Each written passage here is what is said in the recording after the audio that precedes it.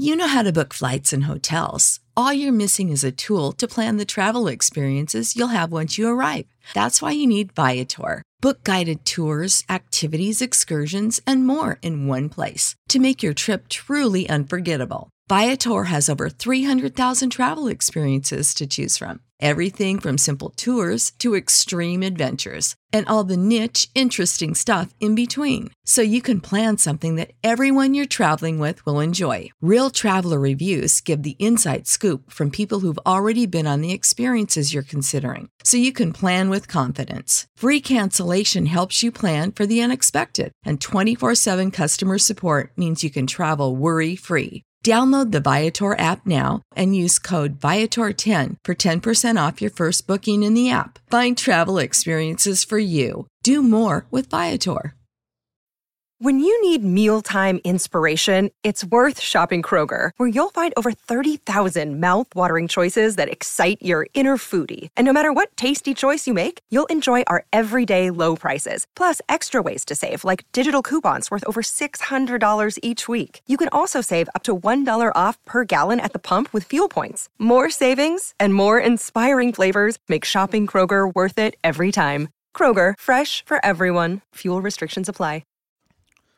Coming up on episode 212 of Wheel Bearings, we've got the 2022 Hyundai Tucson Hybrid, the single-motor Polestar 2. Rivian won't be doing any tank turns anytime soon. Robbie shares some highlights from IAA Mobility in Munich. Lucid Air can go 520 miles on a charge. And GM picks a LiDAR supplier for Ultra Cruise. All coming up next. Did you know you can support Wheel Bearings directly? Head to patreon.com/wheelbearingsmedia and you can become a patron today. Your contributions will help fund the platforms and tools we use to bring the podcast to you. And exclusives and improvements are already on the way thanks to your generosity. So if you want to be part of an automotive podcast like no other, head to patreon.com/wheelbearingsmedia.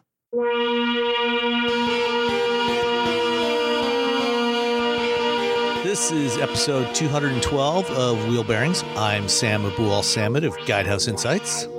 I'm Nicole Wakelin of Auto Bytel.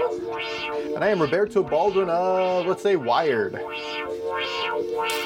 Excellent. What, Nicole, have you been driving this week? Well, it actually wasn't this week because I was out driving, doing drive programs and running away to Disney World for the week. But I want to talk about the car I drove like 2 weeks ago. I had a chance to drive the Polestar 2. They did a launch for the new single motor, which is the front wheel drive, and the new dual motor, which is their all wheel drive. This is the first time I've ever driven a Polestar. Have you guys ever driven these before? I'm betting you have. We have. I have. Yeah, I had one back in July for like 3 or 4 days. Yeah. And they actually launched the dual motor last year. Yes, so but they've had the dual motor around for a while. The dual motor they've had around for a while, but there's one change to it. They have now, there's more than one change. They made a lot of little changes, but they now have this a mechanical heat pump in this, and it increases the range. And they said it increases the range by about, and it's optional. It's not a standard thing. It's part of this package that's the Plus package, and it's like $4,000 for the Plus package, but it has a whole bunch of other stuffs in it, hence the Plus. But they say it increases the range by about 10%. They can't put that in any of the official range things though, but because it's optional, the EPA says no, you can't include that. That's not really official. It doesn't count. But you can get it. Unless they certify it separately, which they would have the option of doing. Okay, the way they said it was like because it's an optional thing, not a standard thing, you couldn't really include it. But that I mean, if they certified it separately, if they made it part of the trim level and they certified it separately, but then that adds a whole lot more cost. How much is it? How much does it cost to get the EPA to certify a car? More than $30. I mean, to go through... More than $30? Huh? Well, then forget it, Roberto. That's completely unreasonable. I wouldn't pay a dime over $29. More than two pizzas. I mean, it's on the order of hundreds of thousands of dollars. Is it really? To go through the whole testing process and do all the paperwork. So wait, when you have it might even be upwards of those, $1 million. wait, so when you have some of those cars that like I can't even think of one, like the TLX, there's 15 different variants. There's like the A spec and there's this and there's that. Do they have to certify every single one of those separately, or is that one big certification? Typically, they will certify each powertrain combination, but not necessarily each trim level. Okay, because sometimes the trims But get again, different. It's the same powertrain. Yeah, but this trim gets a little bit better than that trim because it has whatever. Yeah, well, it depends on where, like, what the weight is, because when you do the certification, the vehicle goes, as part of, because they do the testing on a dynamometer. When they figure out the loading for the dynamometer, part of that is simulating the weight. So it's a test weight class, and these are like about 100 to 150 pound bands. So between 2,000 and 2,150, between 2,150 and 2,300 pounds, and so on. So if the options that are, or the equipment that's included on a particular trim level bumps it up into another test weight class, then then they will have to recertify it. If they can get it within that same range for the test weight class, and it's got the same powertrain, then they don't have to certify it separately. Wow. So now instead of looking at those EPA numbers and thinking this is a pain in the neck to write up, I'm going to think, oh my gosh, this cost them a small fortune to get all these numbers. There are exactly. There are 6 trim levels. Yeah, there really? Are 6 trim levels for the Acura TLX on the EPA site. Yeah, so they did 6 separate cars. They did an all-wheel drive, the all-wheel drive A-Spec, front-wheel drive, the front-wheel drive A-Spec, and then, of course, the new Type S and the Type S with that's a lot performance of tires. Wow. I don't think I realized. But it's also Acura money, so it's just like, yeah, like, here, have a little money. No, but I thought I knew that it was expensive, but I just didn't think about the fact. I'm like, oh, you mean every single, like, is it all those variants? Wow. Well, I can see why Polestar might not want to do that just for the heat pump. But they'll probably just make it standard in 18 months, and then they'll re-EPA it then. That would make sense if they did do it standard. But yeah, right now it's not. It's only in the Plus pack, $4,000 for the Plus pack, but you also get a glass panoramic sunroof, including the projected Polestar symbol on the roof, which you got to say, like, that alone is worth $4,000. It's worth $2,500. $2,500. Weave Tech charcoal zinc. So that leaves $1,500 for the heat pump. For the heat pump. A Harman Kardon premium audio system with fresh air subwoofer. I don't even know what that means. I'm looking all at it plays is Fresh Air with Terry Gross. That's it. That's all you get. You get one thing. That's all you get. It superimposes the low frequencies from Terry Gross's show on top of whatever. On top of whatever, so that's always in the background.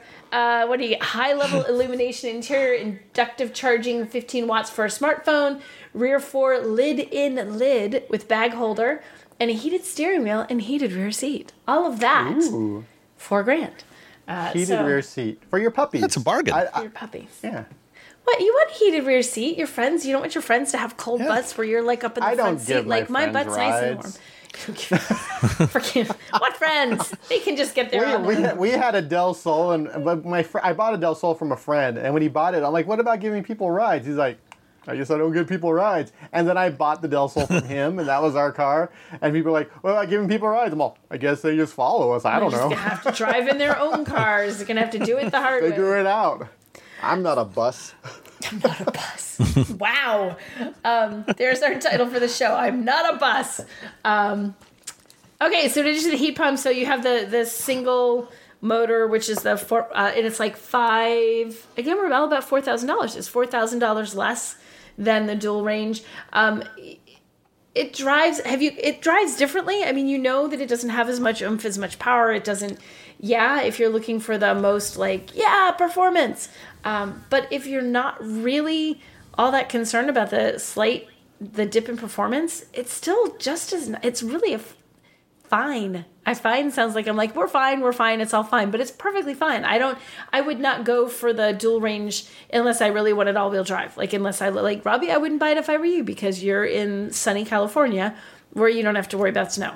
Sam, if it were you, I'd go for the dual range because you're in the wilds of Michigan where it snows forever. The wilds, I know. So living in a cave. He cooks over a fire. So, but if you want the dual motor, that's actually coming out next month. That's the new one's supposed to be out in October, but the single range isn't due out till January, so you'll have to, or the single motor rather, isn't due out till January, so you'll have to make do for a little while. I thought it was really neat. It's a very interesting. It's such a plain car. It's very there's nothing happening.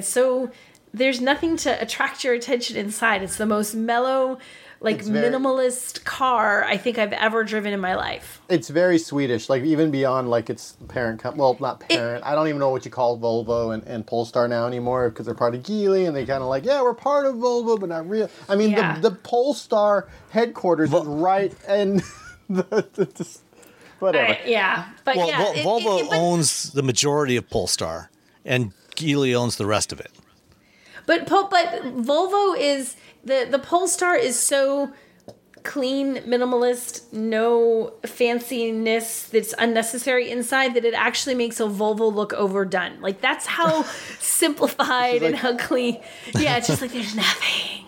And the fact that it comes in 5 shades of black. It's gray. It's all these grays. Gray. Yeah, it's and they give them all these really cutesy names. It's thunder, void, moon, magnesium, midnight. Oh, there is one bright color, snow. But it's basically light gray, dark gray, medium gray, off gray, and charcoal gray. They're all just gray. Yeah.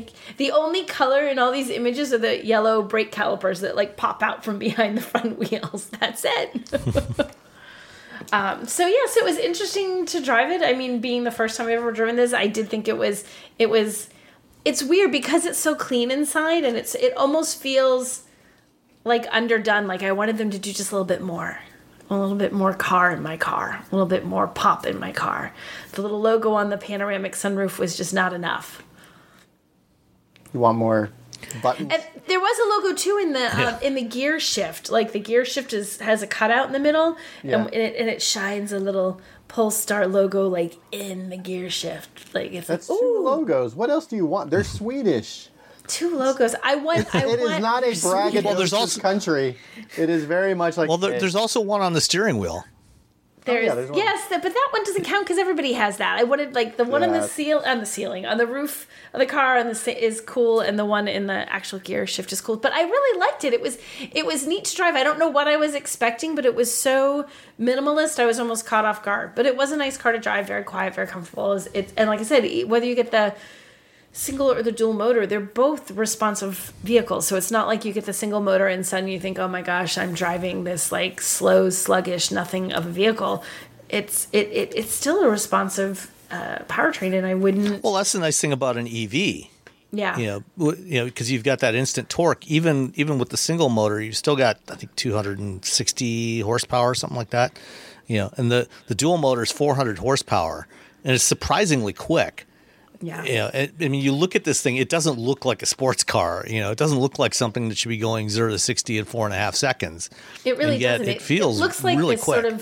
It's this super mild-mannered sedan. In fact, it was kind of funny when they were all sort of parked across the street from the hotel where we were staying, and I didn't realize they were out there initially. I didn't really. Normally, you see all the cars from a program. You're like, oh, there's all the cars we're driving. And I had this moment. I'm like, where are the things? I'm like, wait. Oh, that's 5 of them right across the street. That is them right there. They're just they're so mild-mannered. But what did you say? Horsepower, the single motor is 231 horsepower. Is that what you said, Sam? Oh, is it 230? Okay. 231 horsepower. I said 260, but Oh, you gave it too much. 231 in the single motor with tone it down. This is a Swedish car. 243 pound-feet of torque, where the dual has 408 and 487. So it's a pretty significant difference. It's not a minor difference, and you do feel it. But that 231 and that instant torque in the single motor, you don't miss the extra from the dual motor in a way that you think, oh man, there's no performance to this. This is drudgery. No, it's still really fun to drive. I enjoyed them both.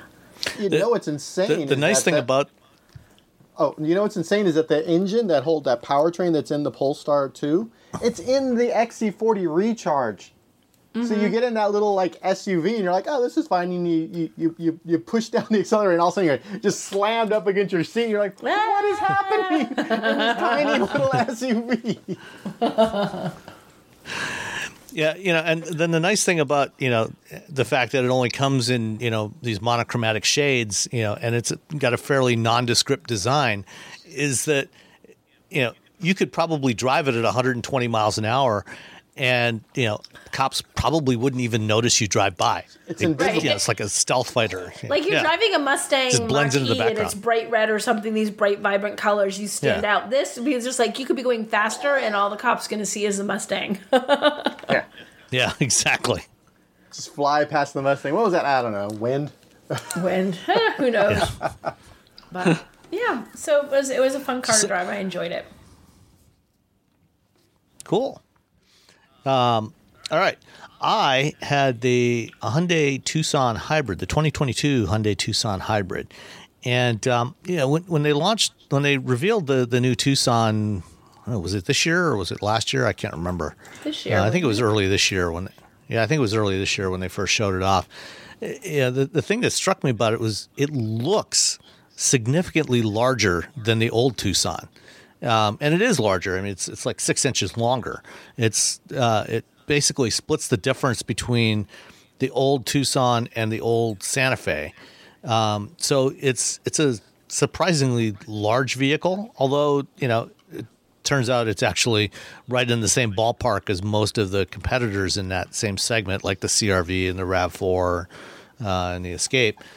But it just, partly I think, kind of the proportions of it actually make it look longer even than the old one.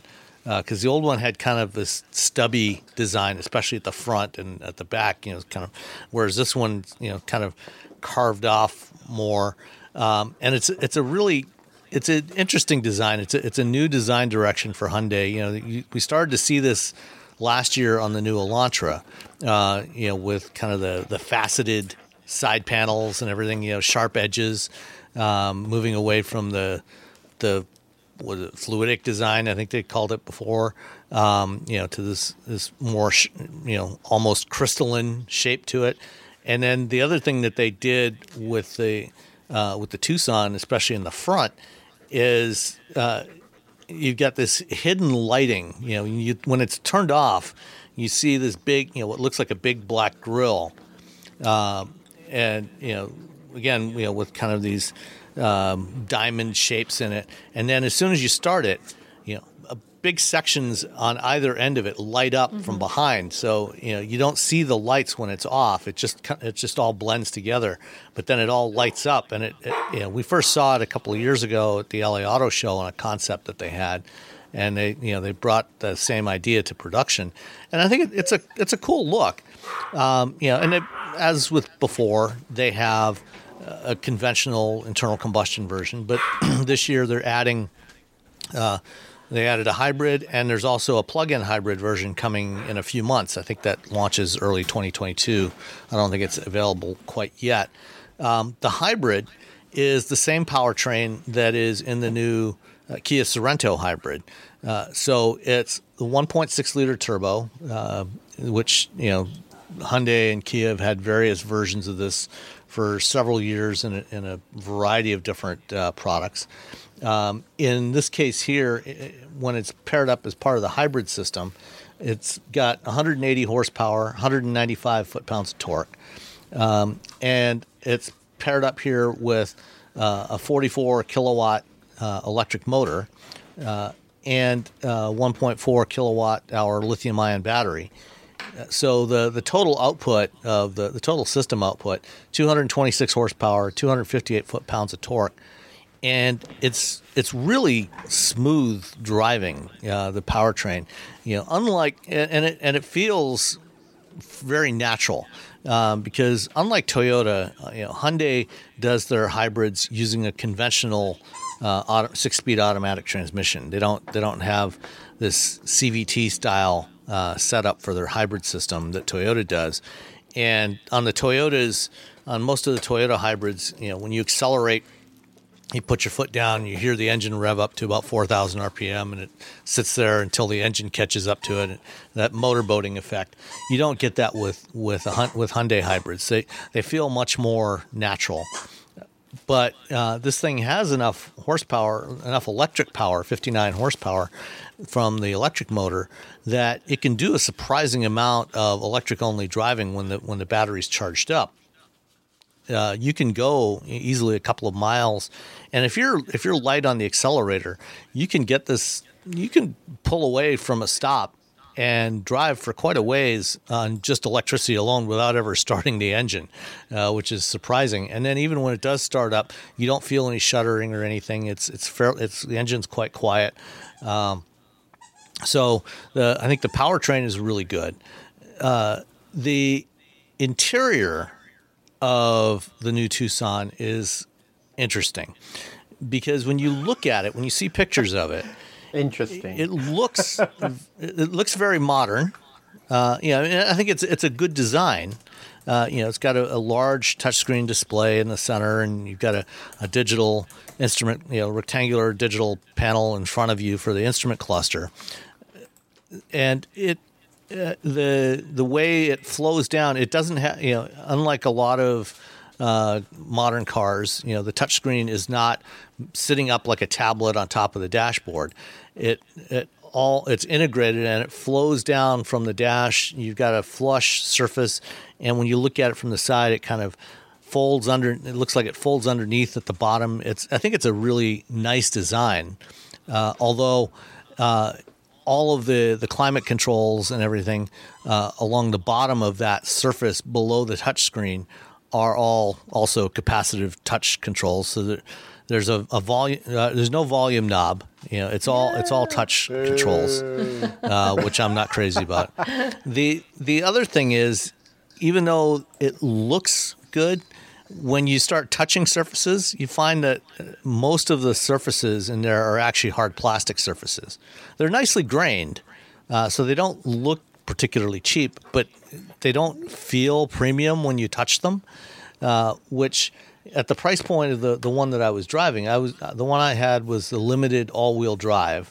It was $37,350, and then I think there's $1,000 delivery charge on top of that. So $38,500 for that, and it doesn't feel particularly premium for what you get. Now you can get the base blue hybrid all-wheel drive starting at $29,000. And I don't think that there's a front-wheel drive hybrid. No, there's no front-wheel drive hybrid. So the hybrid Tucson is only available with all-wheel drive, and it's a little on the pricey side, given the way it feels inside. It is very roomy. The back seat, there's lots of headroom, lots of leg room. There's lots of cargo space in the back. We took it took Daisy and my wife and I, and we went out to the lake and had the roll-up paddleboard and chairs and stuff in the back. There's plenty of room for everything. So that was good. Lots of equipment on the Limited. It's got the full suite of driver assist features, adaptive cruise control, highway drive assist, which is basically a kind of a level 2 lane centering system, which works really well on Hyundai and Kia vehicles. The forward collision alert, the whole gamut. You got Android Auto and Apple CarPlay, but like I said, I'm not crazy about the touch controls for the audio and the climate controls along the bottom surface of that center stack. But I do like the way it looks. I just not crazy about the way it all feels.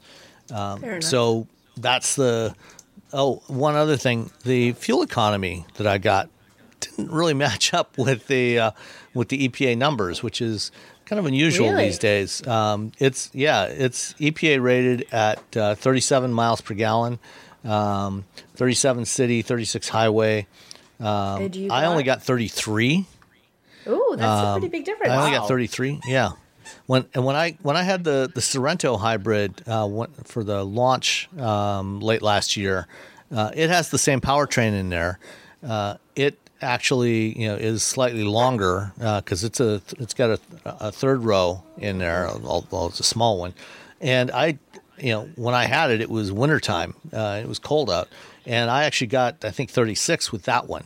So I'm not sure why this one only got 33.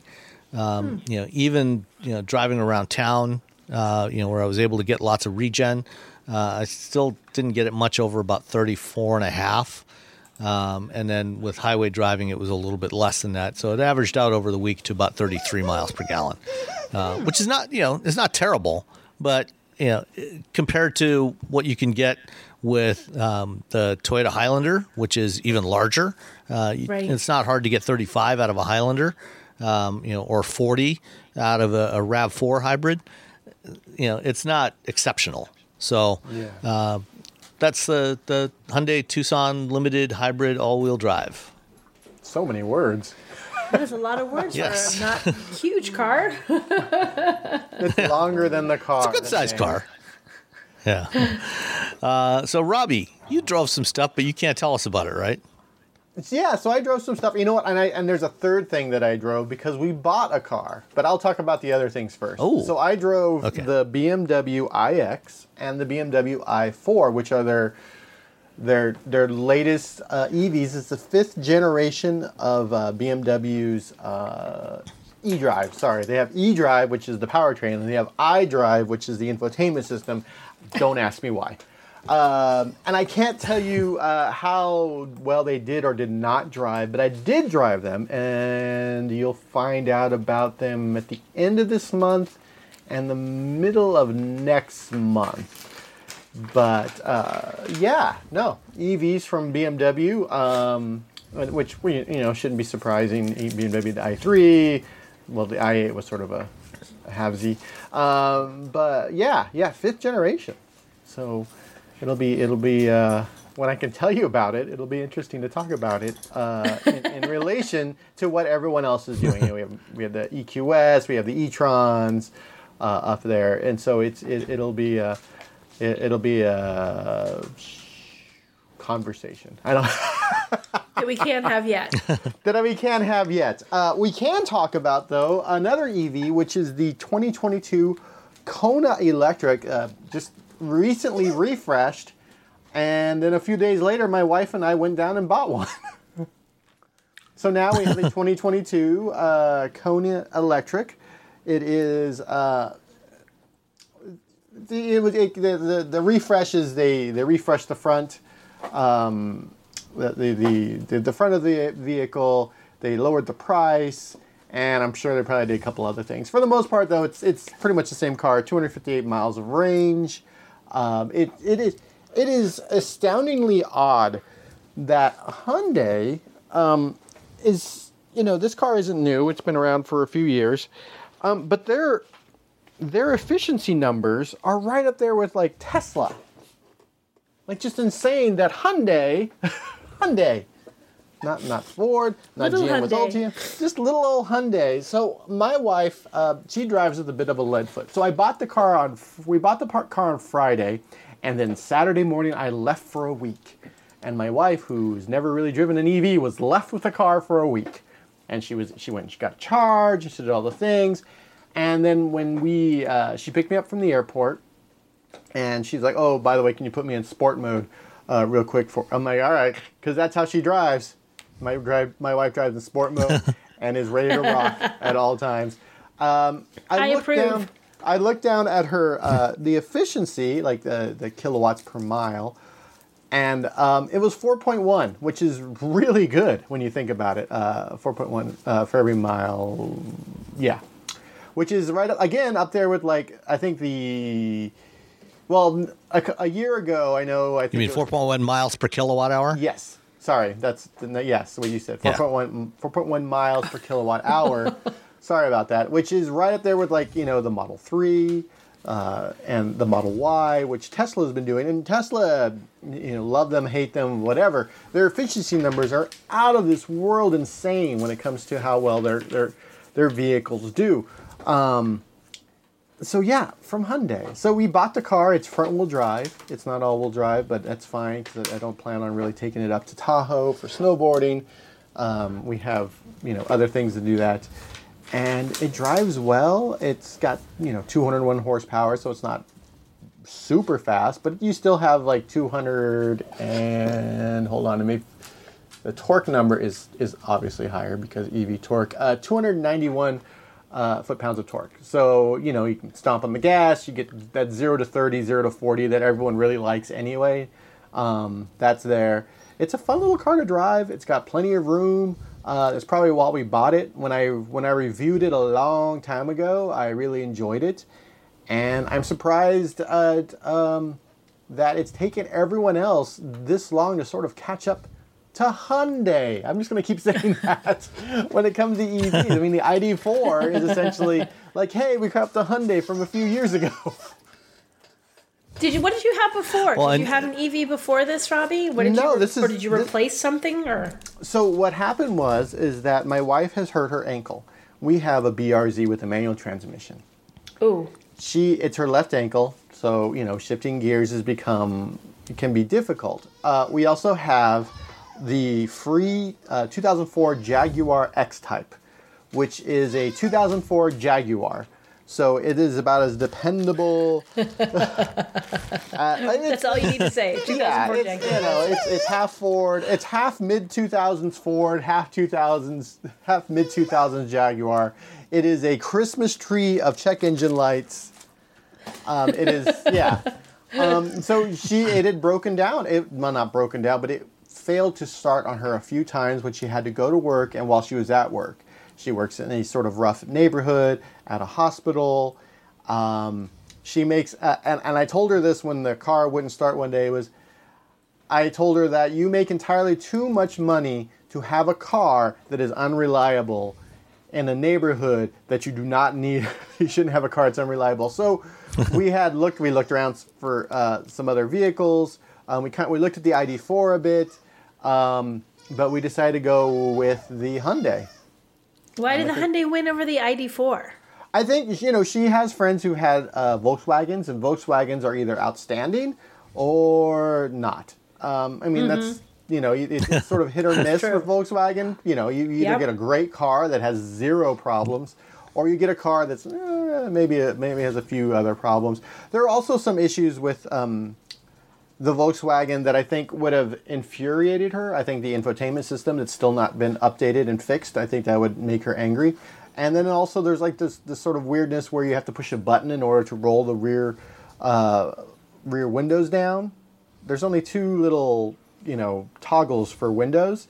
And so at its sort of default position, you can roll down the front windows, the left and right front windows. If you want to roll the back windows down, you have to push a button, and then it sets it to back windows, and then you use those same buttons, those same toggles. Why? Why do they do that? I think they were trying to be. You save a switch. Save a switch. You saved a switch. There's also the situation with the side mirrors, where the first time I drove the ID4, I thought it was broken. I couldn't get the buttons to create. It's the same sort of button situation where you have to sort of push a button until it gets into the right position, and then you can adjust the side mirrors. And I kept pushing the button, the actual knob for the side mirror. I'm like, oh, this doesn't work. I can't adjust the side mirrors. And it turns out I was just... And so there's like these little things that Volkswagen did. They're like, hey, look at us for being... And I was just like, that's just going to piss off my wife.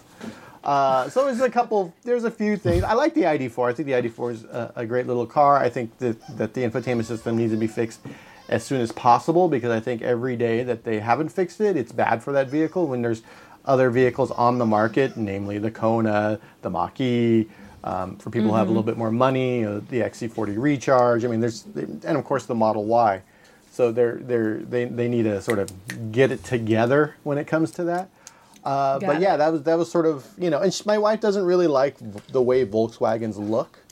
She was okay with the ID4, but she liked, you know, I'm like, okay, what about Hyundai? And her last Hyundai was a 1987 Hyundai Excel. Wow. She was a little, you know, used car when she was in high school. And again, the 1987 Hyundai Excel is just a trash vehicle. It is just bad. Everything about that vehicle is bad. They were cheap, though. They were super cheap. Yeah, it was cheap, like when you buy cheap, buy often sort of. That was exactly where that. And so she had a sort of an issue with Hyundais, even though she had been in a bunch of Hyundais that I had reviewed. And so I sort of talked to her, and hopefully nothing goes wrong with this car, because I've really talked up Hyundai in the last few weeks. how they've gotten they're a better automaker than they were. You just jinxed yourself. You're going to get the one. I know. You have the one Hyundai in the entire fleet that is going to be an utter piece of trash, and you have it. yeah. I got the one broken Hyundai, but they have that good warranty. They have the warranty, and so I think it'll be fine. And we also get free maintenance. I'm like, oh great, what am I going to do with that with an EV? I'm like, I guess something. Anyway, yeah. So we drove it, like it. Good little EV. If you're a person who's, we leased it, and I wrote an article on a site about why we decided to lease instead of buy, and it really comes down to battery technology and the next generation of EVs that are going to be showing up in the next few years. Fair enough. There you go. So that's the 3 cars I drove. In fact, the next generation of Hyundais are. Oh, we try to hold out for the Ioniq 5. Hyundai EVs is just a few months away. Yeah, I really try to hold out for the Ioniq 5. I saw it at the Munich Auto Show. I was like, oh man, this is dope. And but we kind of needed a car now. It's just one of those things where you're just like, well, fine. Yeah. You can probably treat yourself to an ad-free upgrade, or at least grab an extra latte after getting a Chime checking account with features like fee-free overdraft up to $200 with SpotMe. No minimum balance requirements and no monthly fees. Open your account in minutes at chime.com/goals24. That's chime.com/goals24. Chime feels like progress. Banking services and debit card provided by the Bancorp Bank N.A. or Stride Bank N.A. members FDIC. SpotMe eligibility requirements and overdraft limits apply. When you need mealtime inspiration, it's worth shopping Kroger, where you'll find over 30,000 mouth-watering choices that excite your inner foodie. And no matter what tasty choice you make, you'll enjoy our everyday low prices, plus extra ways to save, like digital coupons worth over $600 each week. You can also save up to $1 off per gallon at the pump with fuel points. More savings and more inspiring flavors make shopping Kroger worth it every time. Kroger, fresh for everyone. Fuel restrictions apply. Okay. All right. Let's get into some items. Speaking of the Munich Auto Show, the IAA Mobility Show, you were there, and we weren't. So what did you see that was interesting besides the Ioniq 5? So I saw the Mission R, the Porsche Mission R, which is the Porsche's sort of. They essentially created a sports car EV, and it's a concept, but they were very coy about the idea that sort of like a wink. I'm doing a wink right now. I'm not very good at winking. Sort of winking at the fact that what we're seeing in this vehicle is going to be making its way into possibly a Cayman, and then of course some sort of sports car or race car. I really like the Taycan, and so the idea that Porsche is making now a proper Porsche sports car that is an EV at some point in the future, I'm excited about, because I think the engineering at Porsche, what they've done with the Taycan, they're going to just advance that and make it better for someone who wants a very fast I guess people would say a proper Porsche. What else was cool? There was the new Volkswagen, the ID Home? Wait, ID Life, sorry. The ID Life, Yeah. Which is their mid to 20,000-ish EV. It's a little, for cruising around the city. It looked great. We're not going to get it in America because we don't like small cars. The end. So I went over to America. shoot. I tried to go over and shoot video of it for my YouTube channel, and unfortunately, there was a line to get into because they had all the COVID protocols. Even though everyone had to be vaccinated to get in, and we all had to wear masks, there was still a limit on how many people could be in the booths. So I got over to the Volkswagen booth. It was full, so then I just left, and I came back later. And there was a long line of video teams waiting to shoot video. So I looked at it, I got, ooh, this looks cool, and then I left. Because it's not coming in the United States. And that makes me sad, because we didn't get the ID3, and so there's, How big is it? I mean, is it like roughly the size of the Polo or closer to a Golf? Closer to a Golf, I think. I think it's smaller because I think the ID4 is actually bigger than the Golf. ID3, I'm sorry, is larger than the Golf. It's just chunkier. It's just a chunkier car than the Golf because of battery, etc.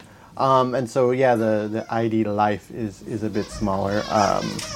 I also was very excited about the idea of a G-Wagon. The EQG coming. They showed off their near production concept vehicle at the Mercedes booth, and it looked like it just looked like a G-Wagon with a bunch of lights on it. That was essentially what it comes down to. But like we took a G-Wagon, there's like a battery in it.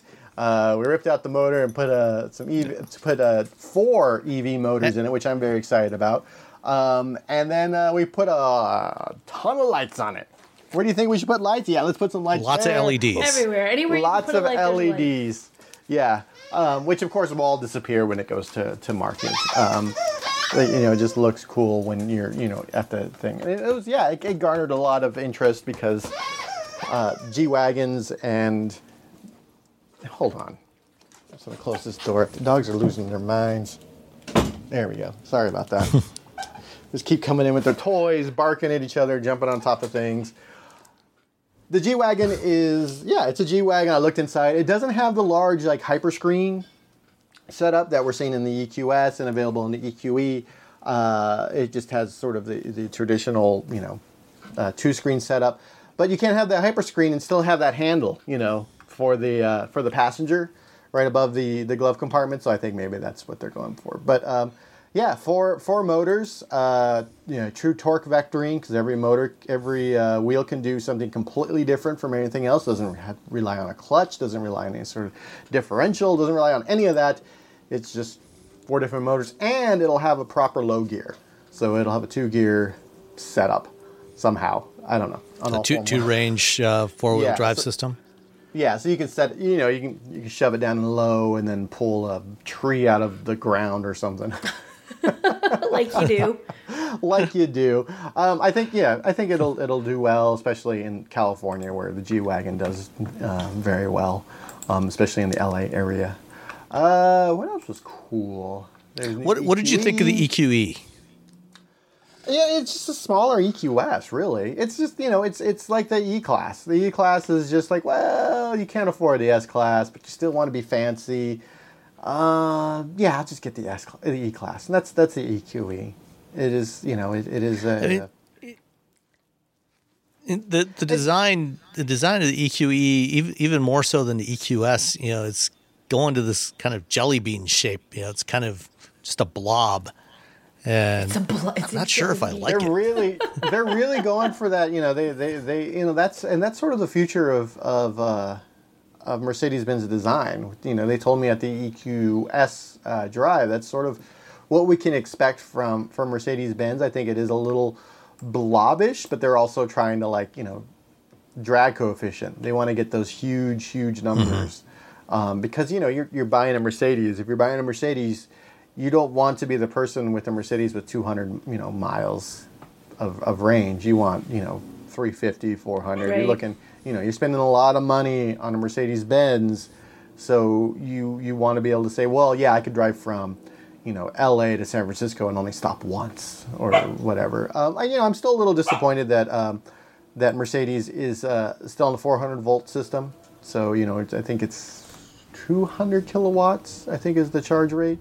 If it was 800, they could go up to 350 and really sort of really hammer in that luxury and convenience of having a Mercedes. But, the EQS is a great car. I drove it in Switzerland.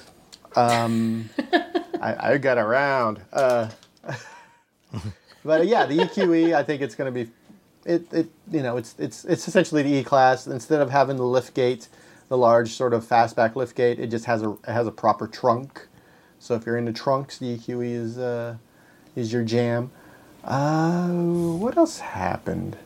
I'm trying to think of I had to shoot a lot of video, so there was one more. What about the BMW concept? The the circular. What do you call it? The iVision circular. Yes, yes. I think it's interesting. I think it's something that every automaker needs to start thinking about when it comes to recycling, because you can say, oh, this car is 100% recyclable, but you have all these materials that are like weaves and mixtures, and when you do that, now you create a whole other issue, because you have to essentially pull those materials apart in some way in order to recycle them. And what BMW is saying, like, oh, it's all mono materials, so this is just this, the whatever the door panel is made out of one material, so it's easier to recycle. I think it's something that automakers should be thinking about, because you can say that your car is has great EV range and it's very green, and you can say that your factories are powered by the rain and rainbows and wind and the sun. But if the actual vehicle itself becomes a bit of a challenge to recycle, then it's like you're almost there and then you blew it at the end. This close. This close. Missed it by that much. Yes. All right. What else did we have here? Oh, speaking of EVs and long range, Lucid. I think by the time this show's out, it should actually be official tomorrow. But the Lucid Air is going to have the maximum range version, which I think is not the Dream Edition, but the Grand Touring. It's going to have an official EPA range of 520 miles, by far and away the longest of anything on there out on the road. And these are going to be going into full production in the next couple of months, is the plan. This thing has a 118 kilowatt hour battery pack, which they're apparently using 113 kilowatt hours. So it's a bigger pack than anything. The biggest Teslas have a 100 kilowatt hour pack. And you've sat in the Lucid Air, Robbie. I sat in one several years ago when they first unveiled it. This 520 miles is really impressive number for the driving range, and it's also very efficient. I don't have the numbers right at hand for the efficiency, but it actually works out to be about 17% more energy efficient than the most efficient Model S, which is, you were talking earlier about Tesla having better efficiency than anybody else. This thing takes it, raises the bar even more, which is going to be interesting, comparing against cars like the EQE and the EQS, but also, stuff that's coming from GM. The Hummer is, that thing is going to have a 200 kilowatt hour battery pack and is going to have somewhere between 300 and 350 miles of range. And weigh this has got the same amount as a Sherman tank, but also, yes. Yes, yeah. Or maybe slightly more, I think, than the tank. Slightly more, possibly. Yeah. But the Lucid, 520 miles from 118 or 113 kilowatt hours is a really impressive number. So hopefully we'll get a chance to drive these sometime in the next few months and see what it's really like and see what kind of range it actually gets in the real world. But with that, if you can get 500 miles, I mean, you're talking, you can easily go LA to San Francisco without stopping and beyond. And I think Motor Trend actually, Motor Trend actually did that.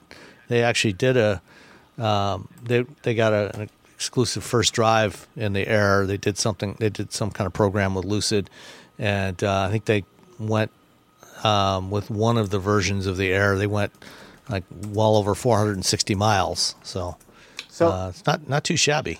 I was part of that. It was I think it was Motor Trend, Bloomberg, and Car and Driver. This is when I was at Car and Driver, and it was a ride along. And in my ride along, we got 458 miles from the prototype vehicle, and so which meant I was sitting in a car in the back seat of a car. Oh my God! And with a mask on, and they put up a plexiglass screen, because it was last year. It was last August, so it was right in the middle of COVID. And they're like, "Do you want to do this?" And I'm like, And I was like, well, what are we going to, and, COVID restrictions. If I have to. And it was, 458 miles. And at that time, they were targeting 517. So the fact that they're getting 520 is great. And, they are, the Lucid team is essentially, it's almost all former Tesla employees. It's all people who know how to make an efficient, it's the, the head engineer is Peter Rawlinson. He was the guy who created the Model S, essentially. And so now he's the CEO of Lucid, and he has all these engineers over there. And I've gone and I've talked to them, and they are very much like, well, we're not really. We want to have the most efficient vehicle on the road, and they strive to really get an efficient vehicle. Like their motor is like really tiny and efficient, and everything they're doing over there is sort of, it's very impressive. They were the battery people before they for was it Formula E as a different name. I forget what the name is.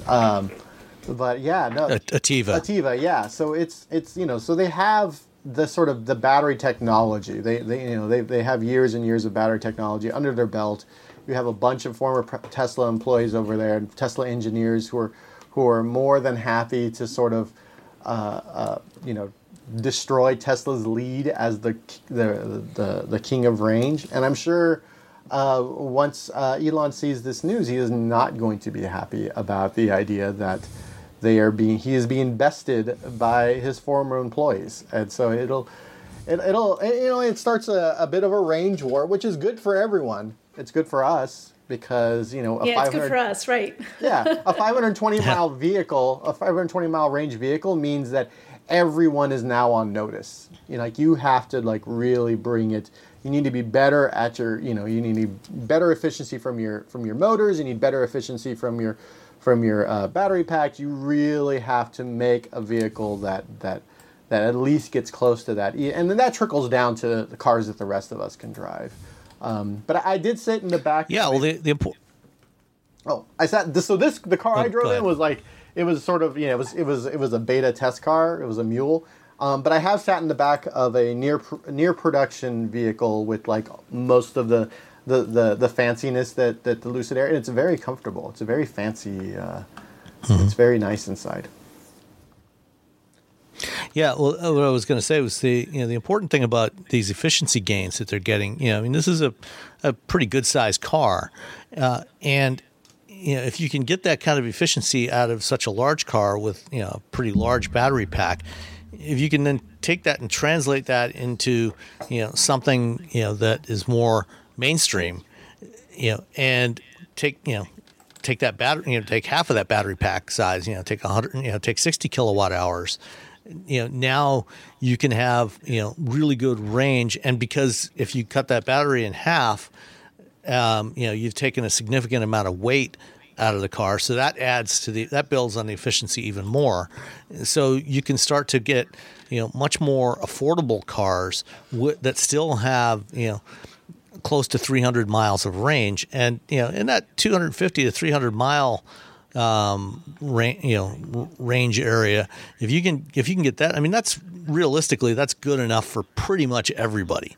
Very few people really need more range than that. So I think this is a good sign. Hopefully we'll see this technology trickling down into more affordable vehicles over the next few years.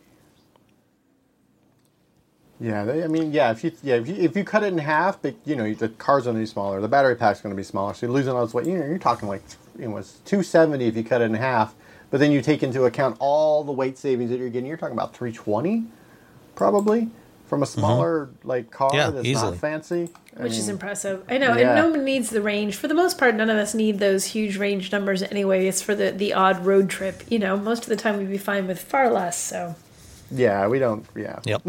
We don't really go anywhere. We don't really need. I mean, how many people are driving? What did you say? 40 or 58 miles in a day? Not most of us. I'm driving 400. Yeah, that's a long. Again, 458 miles. That's a long day if that's your average day. It was a long day, and they're like, "You sure you want to?" You're like, "You're cool with this?" I'm like, "Yeah, we're cool." So we did this long, huge loop, and we stopped, and I talked to the CEO, And then we just did this other long loop until the evening, and then I was done, and then I was very tired, and I went home. And you're like, I'm out. I'm out. Yeah. Speaking of new EV manufacturers, there's another one that has actually just today, as we're recording, rolled their first regular customer production vehicle off their assembly line, and that's Rivian. We've been hearing about Rivian for a few years now. They finally are ready to put their vehicle in production. Theirs is not quite as efficient as the Lucid. I think, let's see, what was it? It was theirs. They have a pickup truck. It's a mid-size pickup truck, so it's closer in size to like a Ford Ranger or a Chevy Colorado than to an F-150 or Silverado. It gets 314 miles of range from a 135 kilowatt hour battery pack. But, it's also not quite as aerodynamic as a Lucid Air. It's a pickup truck. It's a big blocky truck, so this is what you should expect from something like that. But the launch edition Rivian R1Ts will be going to customers probably in the next week or two. The first ones will be delivered. But one thing those customers won't get is the tank turn feature that we saw in some of Rivian's videos that they put out last year. Robbie, you were mentioning that the G-Wagon has four motors on there, one for each wheel. Rivian is doing the same thing. They've got a 4-motor setup.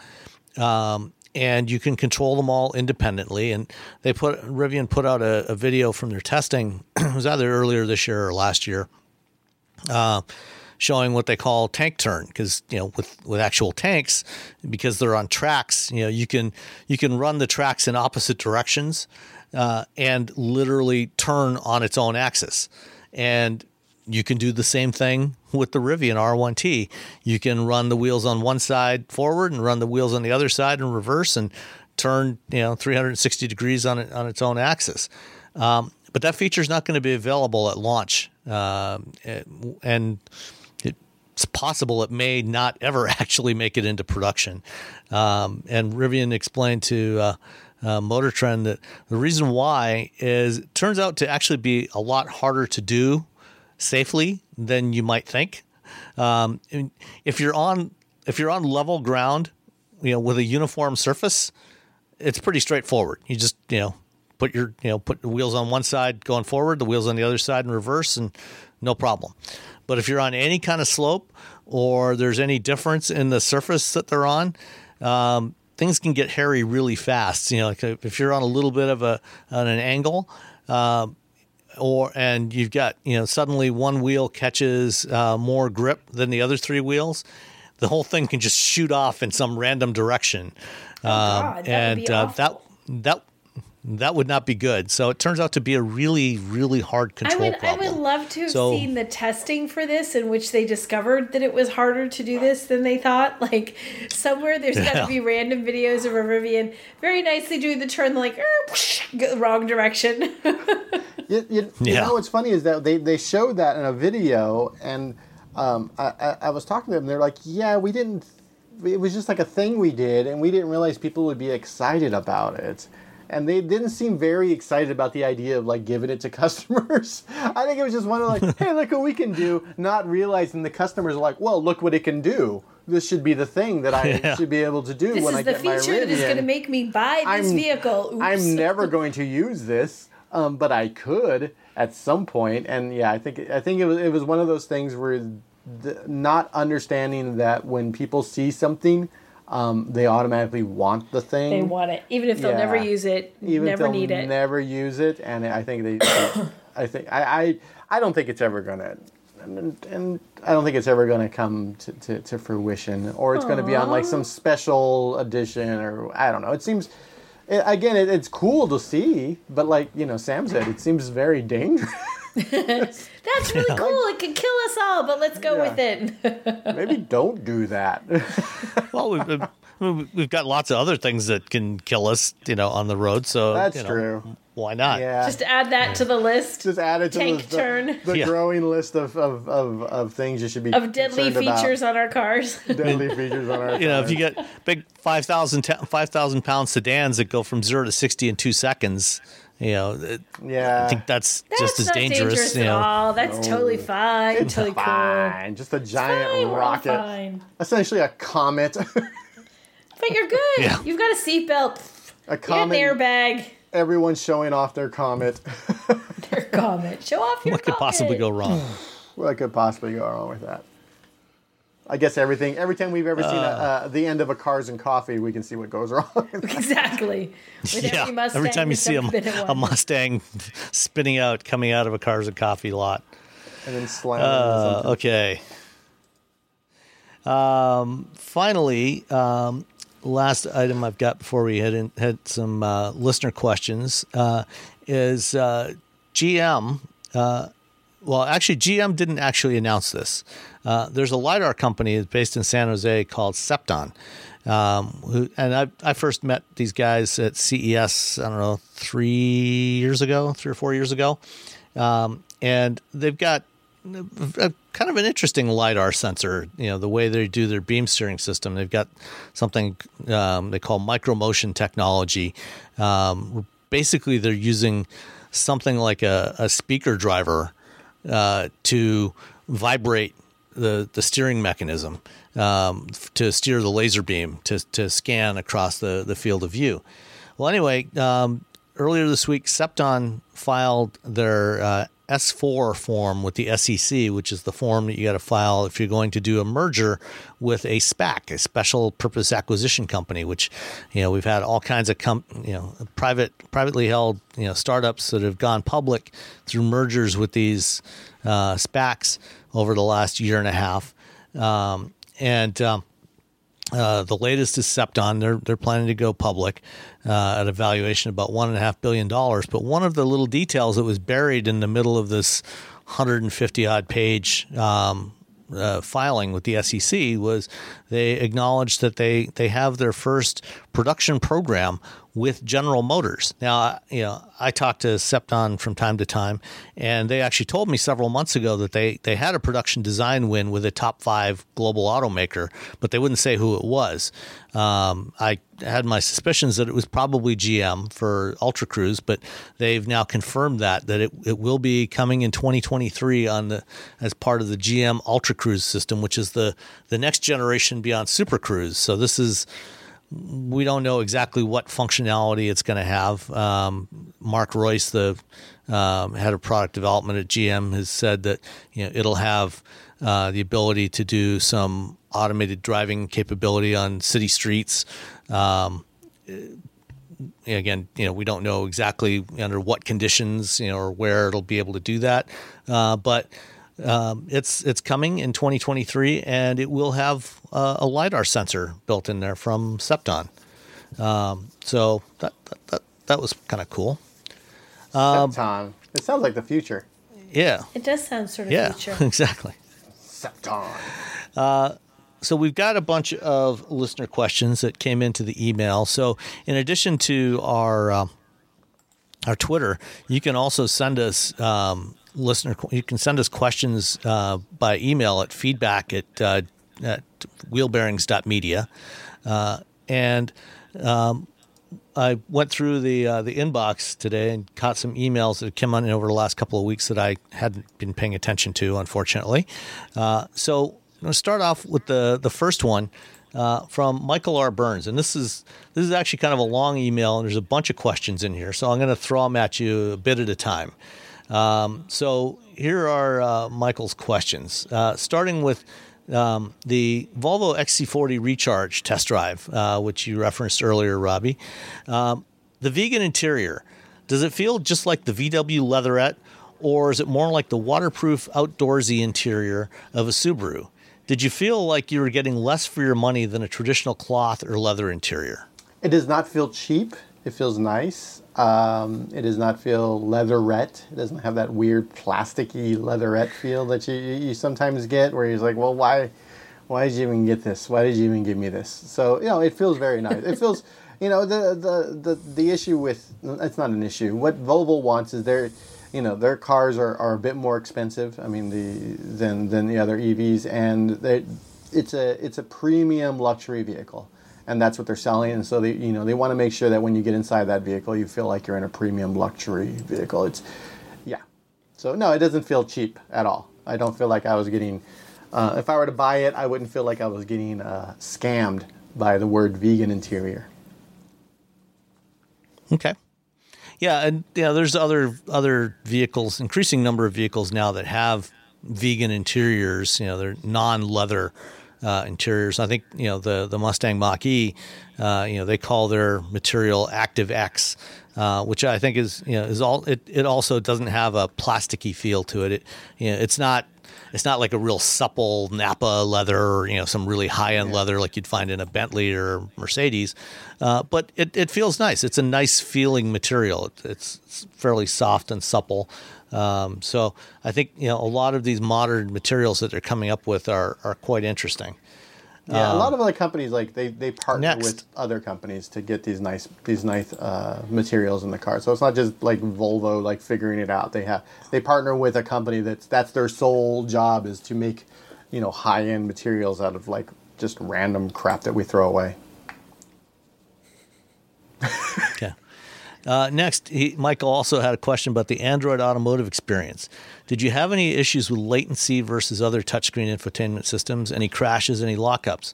And actually, Nicole, you could also touch on this because the Polestar also has the Android Automotive infotainment system. It's on a bigger screen than what's in the XC40, but it's basically the same system. So, did either of you notice any issues with latency or other issues with it? I didn't experience any issues, and in fact, it was really quick. I thought that the response was really good, and just using the touchscreen, pinching and zooming, okay, I want to see. We actually got turned around in a little mountain area, and it was trying let's wait a minute, where are we? Let's open this up a little bit wider and see where we are. And it was very responsive, even just trying to move it around to find out where we were in relation to where we were going. I didn't have any issues with crashing or any lockups or anything like that. It was a pretty seamless experience, so I was pleased with it. I didn't have any issues. Robbie? I had zero issues with it. I think a lot of it comes down to Google and Volvo worked really hard to make this work really well. It's the first Android Automotive vehicle. It is a lot. There's a lot of Google. A lot of Google in there. Where some automakers are going to try to sort of hide Android Automotive. Volvo and Google decided, kind of put it up front. You can say, hey. The word. I've gotten in trouble for saying hey, and then the wake word on podcasts and on videos before, so I'm not going to say it, but you know what it is. Hey, G company. Hey, Guillermo. Hey, Guillermo. Hey, Guillermo. And I didn't have any issues. It was quick. I do wish that there were more apps in the Google Play Store, especially when it comes to EVs. I think the only thing that was in there was ChargePoint. EA wasn't in there at the time, Electrify America. They might be in there now, I'm not sure, because I know that they recently started making it available on Android Auto and on CarPlay, so it might be available now in Android Automotive. I'm not sure, but the ability to sort of download apps was pretty great, but I wish that there were more. There were more than music and media apps. That's essentially what sort of fills up that a lot of Stitcher and NPR and just anything that's music or podcast related. They're all in there. Yeah, I think we will be seeing more apps coming to the store. Obviously, a lot of the things like games and so on that you get on your mobile devices are not necessarily suitable for running, on the vehicle screen, but I think we will see more stuff coming over the next year or so, especially as more OEMs start launching their Android Automotive systems. GM is bringing their first ones out. In fact, just last week, I think Chevy revealed details of the 2022 Silverado refresh, and it's going to be getting an Android Automotive-based infotainment system, along with the 2022 Sierra, GMC Sierra, and the new EVs, starting with the Hummer and the Lyriq, that are all getting this system. So I think as more vehicles have this platform in there, you're going to see more developers making their apps available to download through the Google Play Store on those vehicles. Let's see. If you're using Android Auto or in the future Apple CarPlay, does it take over the whole screen or only a portion of it? Example, will it be like CarPlay in his 2018 Ram 1500 quad cab, where the screen is occupied by the projection and a toggle between phone or app menu and the major categories like radio and climate, etc.?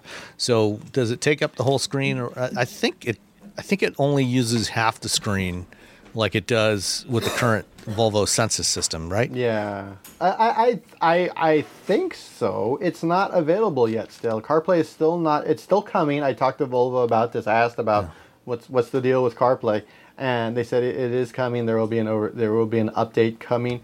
But I assume it's going to, because CarPlay is really built around a landscape orientated screen, and in the Volvo, it is a portrait screen. So I'm sure there's going to be, your CarPlay or your Android Auto, which I'm not even sure why you would use Android Auto at this point in this vehicle, because everything you kind of want is there really. But you will, I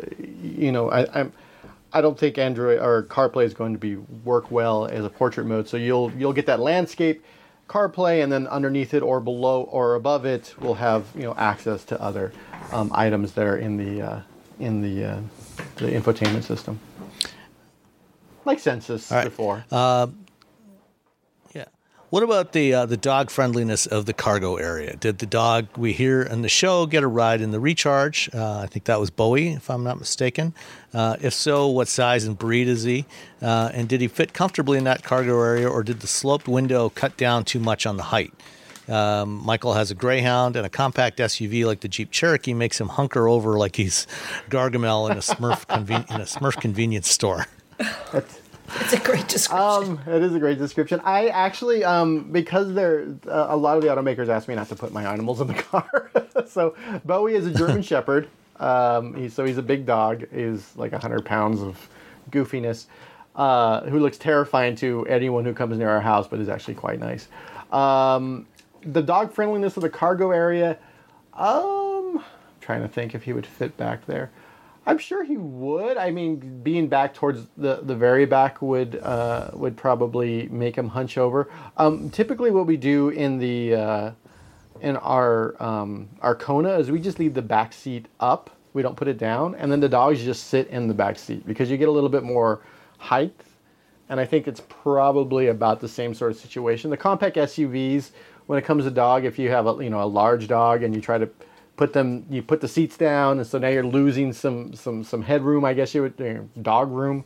It would probably fit, but I think for a Greyhound, you're probably going to end up more likely having it with the seat up like we do with Bowie. Nico, our other dog, who's essentially like a miniature German Shepherd, she would fit fine. She's about 40% of Bowie's size. Okay. Next, Michael's next batch of questions here go off in a completely different direction regarding EV regulations and tax benefits. There was a story this past week about how the U.S. gets it wrong with doing tax credits versus direct discounts. European countries give the break at the time of purchase, which seems to be helping with EV adoption. What legislation at the federal level is underway to push the EV tax credit to the moment of purchase rather than April 15th the next year? Are any manufacturers looking at enticing buyers with a discount on the car if you agree to forward the tax credit in the next year to the dealership? There had been some proposals to transform the EV incentives from a tax credit situation to a point of sale rebate. But so far, nothing like that has been introduced in Congress. Congress would have to make that change. And what they have introduced, I think earlier this week, there was a bill introduced or actually it was last week, to change the EV incentive system, which had a number of changes that included also providing additional incentives for U.S.-built EVs and for even more for EVs built in UAW plants. And Honda and Toyota are very upset about that. But we'll see whether or not EVs, that actually gets passed. Yeah, that's true. Yeah. In fact, Honda is going to be getting its first 2 EVs from GM, at least one of which will be built in a UAW plant. So that vehicle will be eligible. But the other thing that they did change is the current tax credits. It's not a fully refundable tax credit. So, it's $7,500. But if your tax bill is only, say, $4,000, then all you're going to get is the $4,000. You can only get a credit for up to whatever your tax bill is. You can't make money. Right. So one of the things in this bill is it would be a fully refundable credit. So regardless of how much your tax bill is, you would get the full amount of the incentive back. So, potentially if they pass the whole thing with the UAW, with the union-built, American-built vehicles, and you bought, an F-150 built in Dearborn, or a Hummer built in Detroit, you would potentially get up to $12,500 back, and you would get that back in full. There is also an income limit tied with that. So, if you make over a certain income, then that would be phased out. You would not get that amount, which I personally think is a good thing. But right now, there's unfortunately no moves in the U.S. to switch that to a point of sale rebate, which I think would actually be an even bigger benefit to people, because most consumers, when they go looking for a car, part of their purchase decision is, what is my monthly payment going to be? Because people have a budget that they can work with. They know they can spend $300 a month or $400 a month or $200 a month on their car payment. And if you're looking at a $40,000 vehicle, and you're going to get $7,500 back next year, you've got to finance, say you put $5,000 on it, you got to finance $35,000, and that's what your monthly payment's going to be based on, not $32,000 dollars. Yeah. So it's it would be better for people if they could do that. It would also be, I think, a lot harder to administer a system like that. But this is one of the reasons why a lot of people lease their EVs rather than buy, because you mentioned, Michael mentions, our manufacturers looking at enticing buyers with the discount if they agree to forward the tax credit. You can't really do that, but if you lease, you are technically doing that, because when you lease, it's actually whoever is financing the lease, whether it's GM Financial or Ford Credit or whatever bank is actually handling the lease, they technically are the purchaser of the vehicle. They get the tax credit, and then that gets factored into your lease payment. So that's why when you look at leasing an EV, the payments are often so much less than they are if you're buying and taking out a loan to buy the car, because that tax credit is built into the lease payment. So that's probably the best way to go right now. Yeah, when we that was another reason why we leased, is because you look at it and you're like, okay, this is how much the car is, and now we're going to add like your $7,500 and then the $1,500 for California, and then there's some other credit that I don't, so now your car only costs this much, and now we're gonna set the lease up based on your 3 years and however many miles, etc., that you want to pay on this lease for this vehicle. So you kind of get the money off the bat with the lease, but of course in 3 years, I don't have anything to show for it. I don't have a car anymore. But at the same time, I mean, at the end of the day, when you get rid of the car, you don't have anything to show for it at that point. So, one way or the other, you will have nothing. One to way show or for the it at other. some So yeah, so we're saving money monthly. We have an EV. Any battery degradation isn't our problem after 3 years. And then as battery technology progresses, we'll be able to say, hey, 258 miles from this 68 kilowatt hour battery. Well, now they can get it from a 30 kilowatt hour battery. And now that, these cars are far more efficient, and they're far more, you get either more miles or you get a lighter car, which, includes more miles. So yeah. And then of course the big thing is that eventually the ID Buzz will be available in America, and we'll see how that works out for us. Yeah. Because who doesn't want a sweet microbus EV? Exactly. All right. Larry Bailey asks, I'm one of the many that pre-ordered a Ford Maverick Hybrid, but what I'm seeing now online is Ford is only building Mavericks with the 2-liter EcoBoost engine. Have you heard anything about this? So yeah, there were some reports online that Ford was building only the 2-liter Mavericks. Mike Levine, who's the head of Ford Product Communications, responded to that on Twitter a few days ago and said, no, they are building hybrids. I think what we'll probably see, what is typical for any new product launch, anytime a manufacturer launches a new vehicle, is they always front load it with the more premium models, because those are the customers that are often more most willing to buy, most enthusiastic to buy right away. And so they want to get the maximum profit margins on those vehicles up front. But they also do build the base models and the lower trim levels. They just don't build as many of them. But Mike said that they are building hybrids right now, and they will be available from day one when the Maverick goes on sale, I think sometime in October. So they are coming. Part of the problem, I think, right now as well is that the hybrids might also be more impacted by the chip shortage, because with the electric system in there, it's going to have more controls, so there might be some impact there, which might limit some of the availability. But they are building them at least as much as they can. Okay, Dave Marsh asks, he said, 2 thoughts came to mind from a recent podcast. One was regarding towing.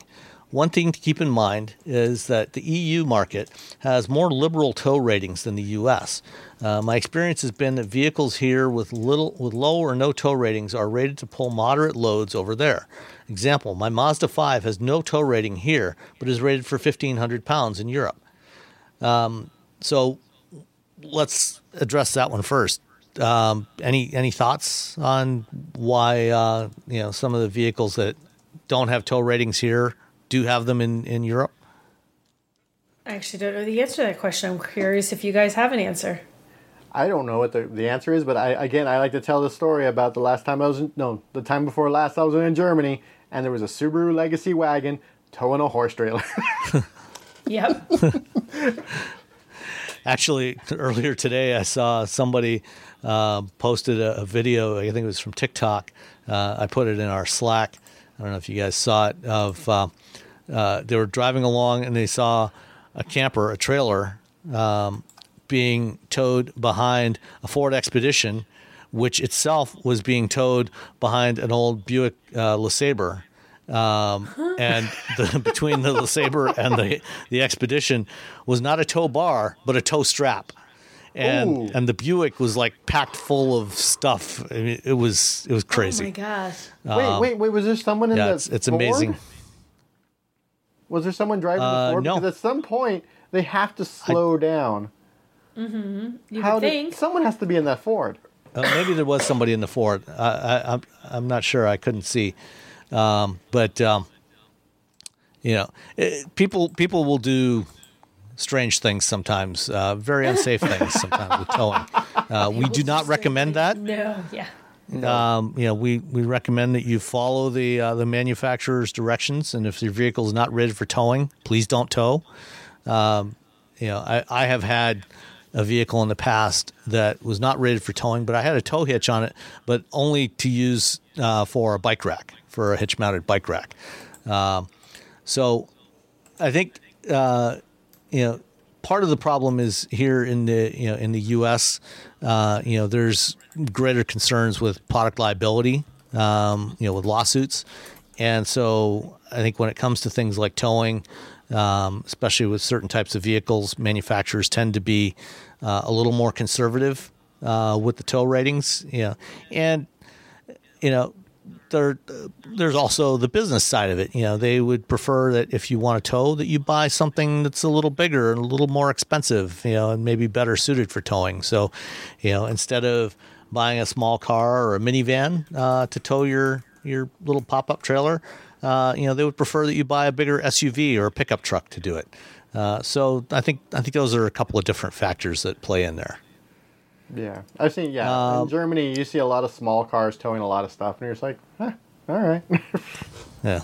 You do see cars that are very small towing things that you would never see them. Cars that would not even remotely be considering towing in the U.S. Yeah, in Europe, they're like, whatever, we got this. What is that, a boat? We're good. I saw someone towing a boat with something. Oh, what was it? Something small.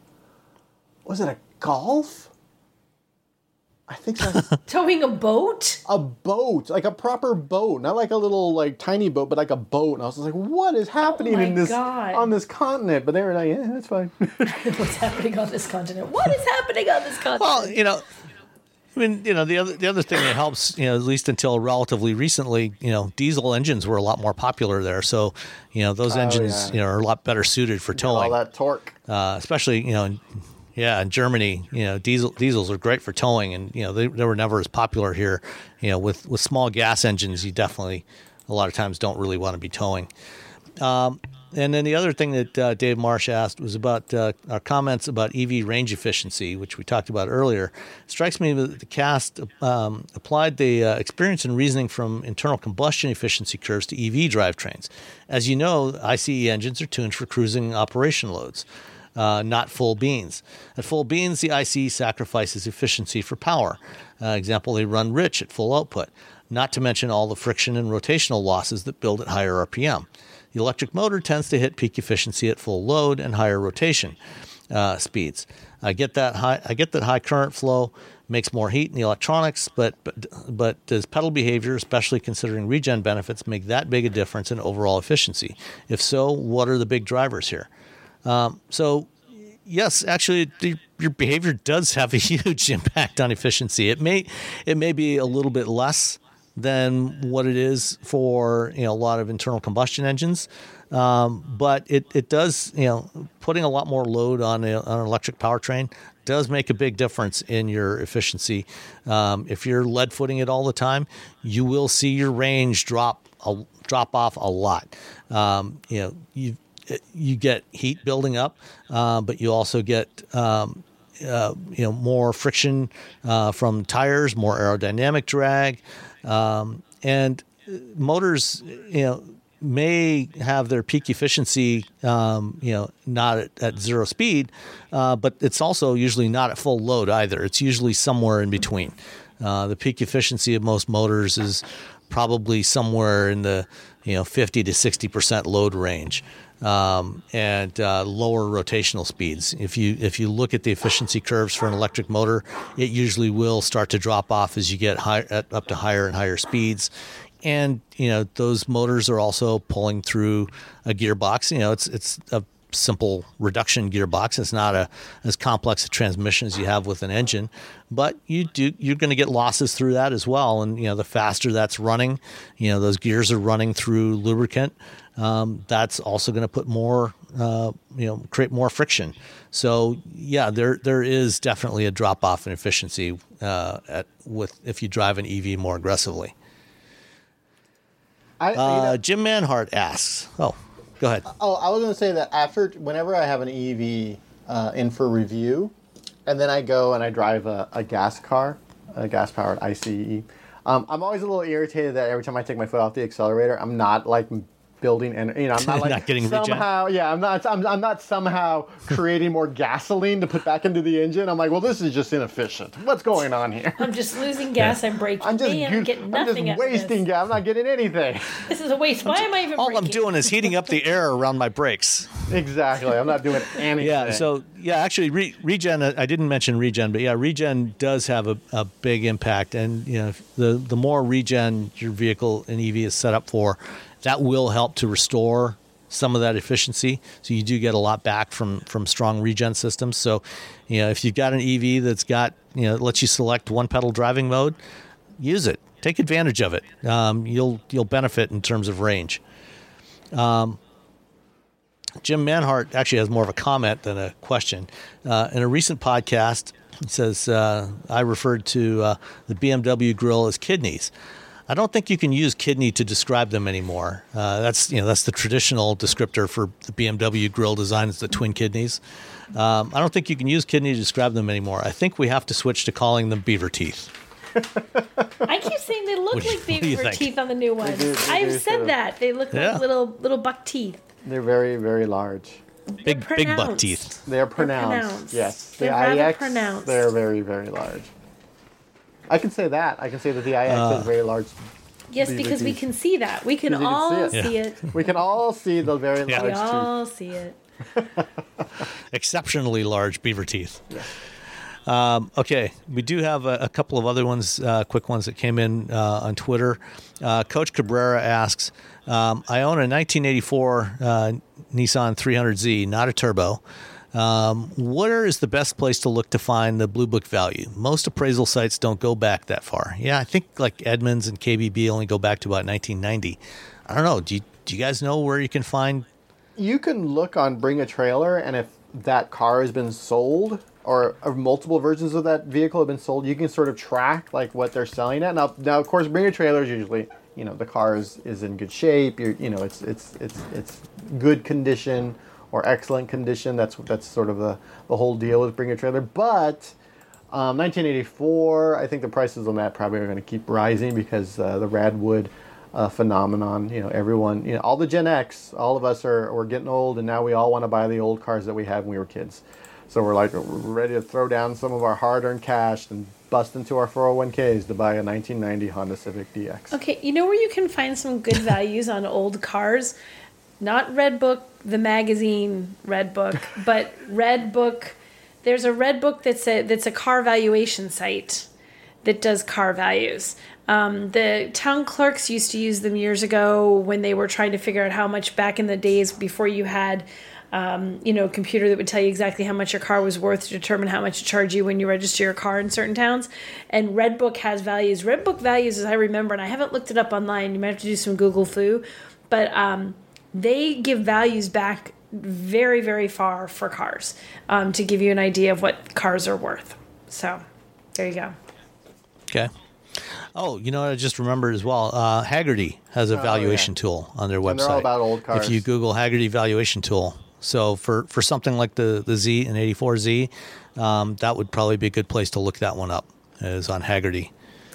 And then one more from Adam Miller says, why is it that some states like Indiana charge an extra fee to license hybrid and electric vehicles while the federal government is giving tax breaks on them? Well, this is pretty straightforward, and I think you're going to see this in a lot more states. States rely heavily on fuel taxes to pay for road construction. Since hybrid vehicles and electric vehicles use either less or no fuel, but they still put wear and tear on the roads, they're looking at owners of those vehicles to pay their fair share towards the cost of upkeep of the roads. And, certainly, we have challenges in this country with infrastructure and paying for road infrastructure. So that fee is taking the place of what you would have otherwise probably paid in gas taxes if you were driving a standard internal combustion engine vehicle. Yeah, and they can't even go against they can't use the EA chargers and all that, because 80% of people charge at home, so how would they even track that? They're like, well, his PG&E bill went up 12%, so what's 3%, Let's 12%. tack on something for that. Yeah, Yeah, how do you figure yeah. that out? Yeah, I mean, unless everybody was required to have a separate meter, hooked up to their EV chargers, and you did the same thing, on public chargers, it would be really hard to do. So that's hard why to they're track. doing these new fees. Yeah, I mean the other option that some states are looking at, is just a vehicle miles traveled tax, and moving away from the fuel taxes entirely, and you just however many miles a year you drive, times some factor for the weight of the vehicle, because the weight of the vehicle has an impact on how much wear and tear there is on the roads. That that's how much you owe in your road tax every year. Sorry, So, EV Hummer owners. That thing is just going to tear Yeah. up roads.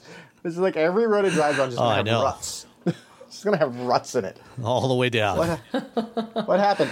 Someone up the street bought All a Hummer EV. Okay. That's it for the questions. I did have a chance last week to talk with James Kuffner, who is the CEO of Woven Planet Holdings, which is a subsidiary of Toyota that is responsible for a lot of their future mobility development, autonomous driving, connected vehicles, all that kind of stuff. I'm going to tack that interview on the end here of the show. But before we get to that, I'll say goodbye. See you next time. See you next time. Bye. Fine people of the roads. Try to All put the right, Greyhounds and in here's the bigger interview cars. here's the interview with James Kuffner. Talk to you next time. Hey everybody, it's Sam. Today I've got a special interview that I did with James Kuffner, the CEO of Woven Planet. For those of you that aren't familiar with Woven Planet, it is a subsidiary of Toyota, and they're doing a lot of really interesting things for the parent company. So sit back, relax, and enjoy the interview. Oh, one last thing. You will frequently hear James refer to the president in his comments. He's referring to Akio Toyoda, the president of Toyota Motor Corporation. And that's sort of the way that people are top executives are referred to in Japanese business culture. So enjoy the interview. James, first, let's start off with Woven Planet. For the people who are listening to this podcast, they probably don't know what Woven Planet is. So, can you explain kind of the overall philosophy and the strategy of Woven Planet, as a subsidiary of Toyota? Yeah, well, the goal of Woven Planet is really to be a bridge between the research and the mass production. And that was the original mission of the company when we founded it as an advanced development company between the Toyota Research Institute and Toyota Motor Corporation. And since then, we've evolved. We've taken on more projects. The Woven City was announced. We've announced our software platform. And our old corporate structure wasn't sufficient.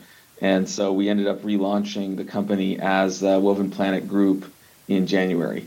And what I see our role is trying to become the center of excellence for software development to complement the tradition of excellent hardware and electromechanical systems that Toyota Motor Corporation is famous for with the Toyota Production System. So being able to mass produce very reliable, high-quality electromechanical components at scale, at low cost, is something that Toyota has been building its business on. But the reality is that today's mobility requires millions of lines of code, an exponentially increasing complexity of features and software. And that's why new tools are needed, and we need to gather really excellent engineers who are skilled at software architecture and development to make the best products. So we've embarked on this big mission to gather those people at Woven Planet and to help the company establish a full model change, as the president likes to call it, from a car company to a mobility company. So exploring all kinds of new mobility. The new technology is opening up so many new possibilities in the space, whether it's connected technologies, automated driving, electrification, and sharing. So all of these things together is what Woven Planet is trying to do, with a particular emphasis on gathering some of the best software engineers in the world to work together to make great products. And some people have been confused at Toyota. We have this mission about software first.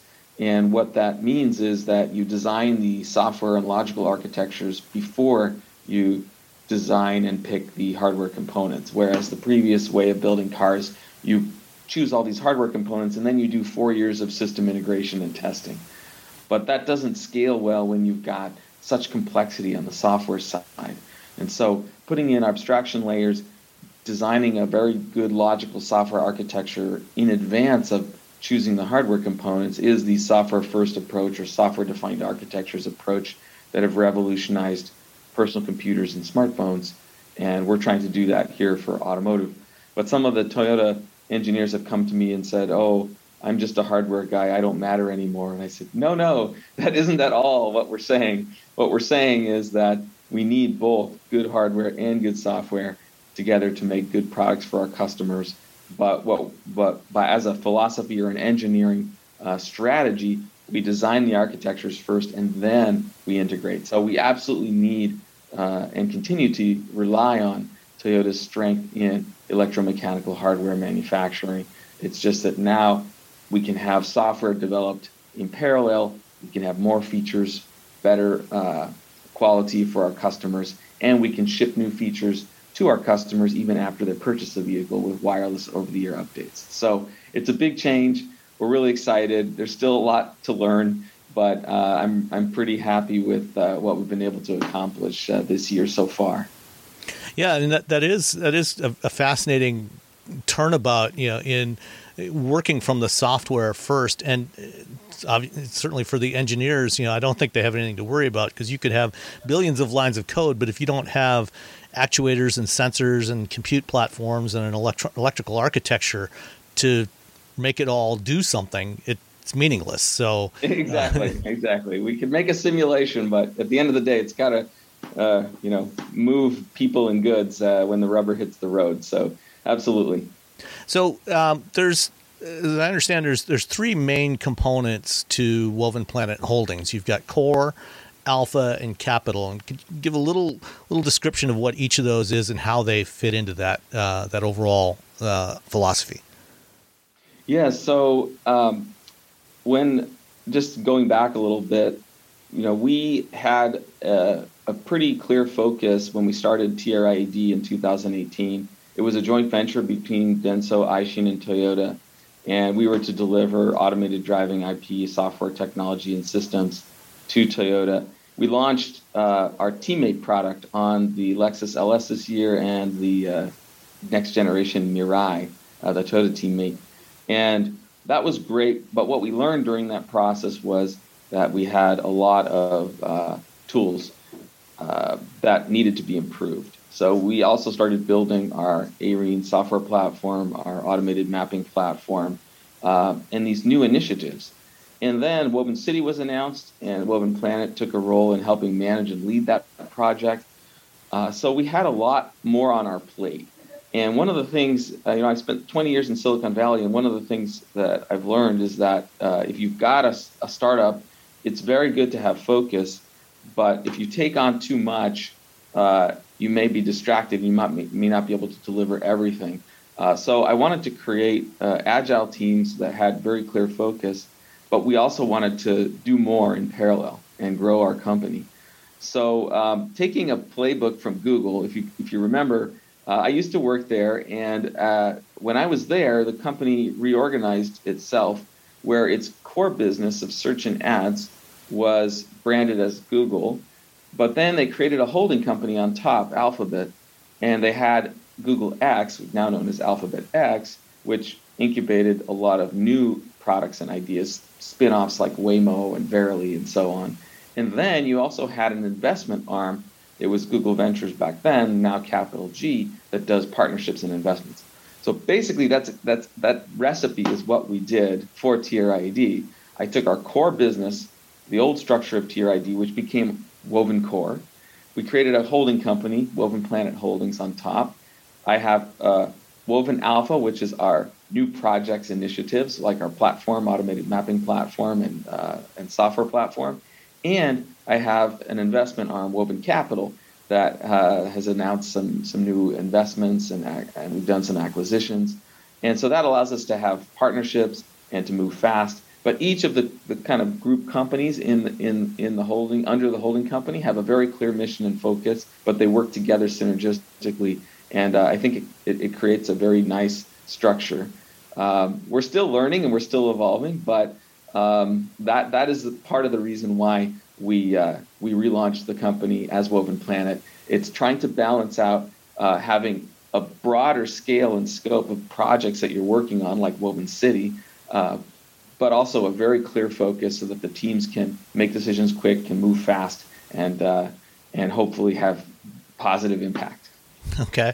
Yeah, I definitely want to come back to Woven City, but before that, Toyota traditionally is a fairly conservative company with a lot of focus on safety. As a result, it hasn't always rushed into introducing the newest technologies first. It wants to make sure that they're right and working properly. Nothing wrong with that. But can Woven Planet be seen as an incubator? I think you used the word incubator before to try some of those new ideas more quickly, kind of in parallel to the parent company, and then bring those back into Toyota. And it sounds like that's what you did with Teammate before you came Woven Planet. So do you see Woven Planet influencing Toyota's overall culture over time? And how do you see that maybe playing out? Yes, that's a great question. I mean, absolutely, we aim to be a company that is innovating in the mobility space and bringing to market all kinds of new technology and features, and we work closely together with all of our partners to do that. I do think that there is a little bit of a misunderstanding about Toyota. Toyota does bring to market world-first products all the time. It's just that they don't talk about them that much. They sort of let the market decide and let customers decide. I mean, we shipped our first electric vehicle, the RAV4, in 1996. A lot of people forget that we actually shipped an electric vehicle 25 years ago. It wasn't a market success, but we certainly learned a lot from it, and we, made ever better batteries, and that became, a lot of the things we learned. We were able to bring to market really the world's first, viable, commercially successful hybrid powertrains, and all kinds of advanced safety features. We brought world first pedestrian avoidance on our Lexus Safety Sense. Even our Teammate, is an automated driving system for highway level 2, that if the driver for some reason doesn't take over, the car will pull over to the side of the road instead of stopping in lane like many other systems, which is a lot safer. So we have a lot of world first things that we bring to market. It's just that we don't toot our own horn that much. We let customers judge whether or not we've done something good, and then try to adapt and learn from it. But absolutely, I see Woven Planet as strongly positioned to try to help lead in the mobility space. With Woven City, we see this as a strategic asset that where we can accelerate our development of automated driving and safety technology, and hopefully work together with all of our partners and colleagues in the Toyota Group to bring great products that have the tradition of reliability and trust and quality that our customers expect. So it's a big mandate, but I do think that innovation does require the ability to learn, and a good way to learn is to try something new and see how it works. And that's absolutely the spirit of experimentation and entrepreneurship that we're trying to adopt here at Woven Planet. Do you see Woven Planet ever becoming a customer-facing brand, or is it like Alphabet going to stay more in the background and let the various products that come out of these efforts and transition into the other parts of the Toyota Group, get the fame, I guess? I think probably the latter, but one of the nice things about the structure we have is it's quite flexible. Another reason that we launched this structure is we just completed 2 strategic acquisitions that now have established Woven Planet offices in Silicon Valley, New York, Seattle, London, in addition to our Tokyo and other Japan-based offices. So that allows us to grow flexibly, and yeah, we may end up having some consumer-facing brand, but at the time, we're really focused on working with our partner companies to supply technology to deliver more value, and think about how some of the product brands may be strengthened with Woven Planet technology. So maybe someday it'll be powered by Woven Planet, but I'm not sure, if customers will directly face our brand. So getting into some of those acquisitions and investments, over the last several years, Woven Planet and Toyota made quite a few investments, numerous companies in the automated driving space, including, you've had TRI, I think, kind of kicked it off, but there's also the investments in Uber ATG and now Aurora since that transaction, May Mobility, and your most recent acquisition of Level 5 from Lyft. Do you expect to eventually bring some of those things together more closely under the umbrella, or do you see them remaining in parallel? Are you kind of trying to hedge your bets with different efforts where there's some overlap? How's that play out in the AV space? Yeah, I think there has been some amazing progress in the last 10 years in this technology, but there's still a lot of unknowns and a lot of uncertainties and a capability gap, frankly, between the dream of having an AI system that could drive as well as a person. And because of that uncertainty, there's different approaches that are being taken. People are trying out new things, and we're trying to learn and to be cutting edge, and learning through partnerships, through our own in-house efforts, as well as investments that we can make will help us stay on top and part of the cutting edge.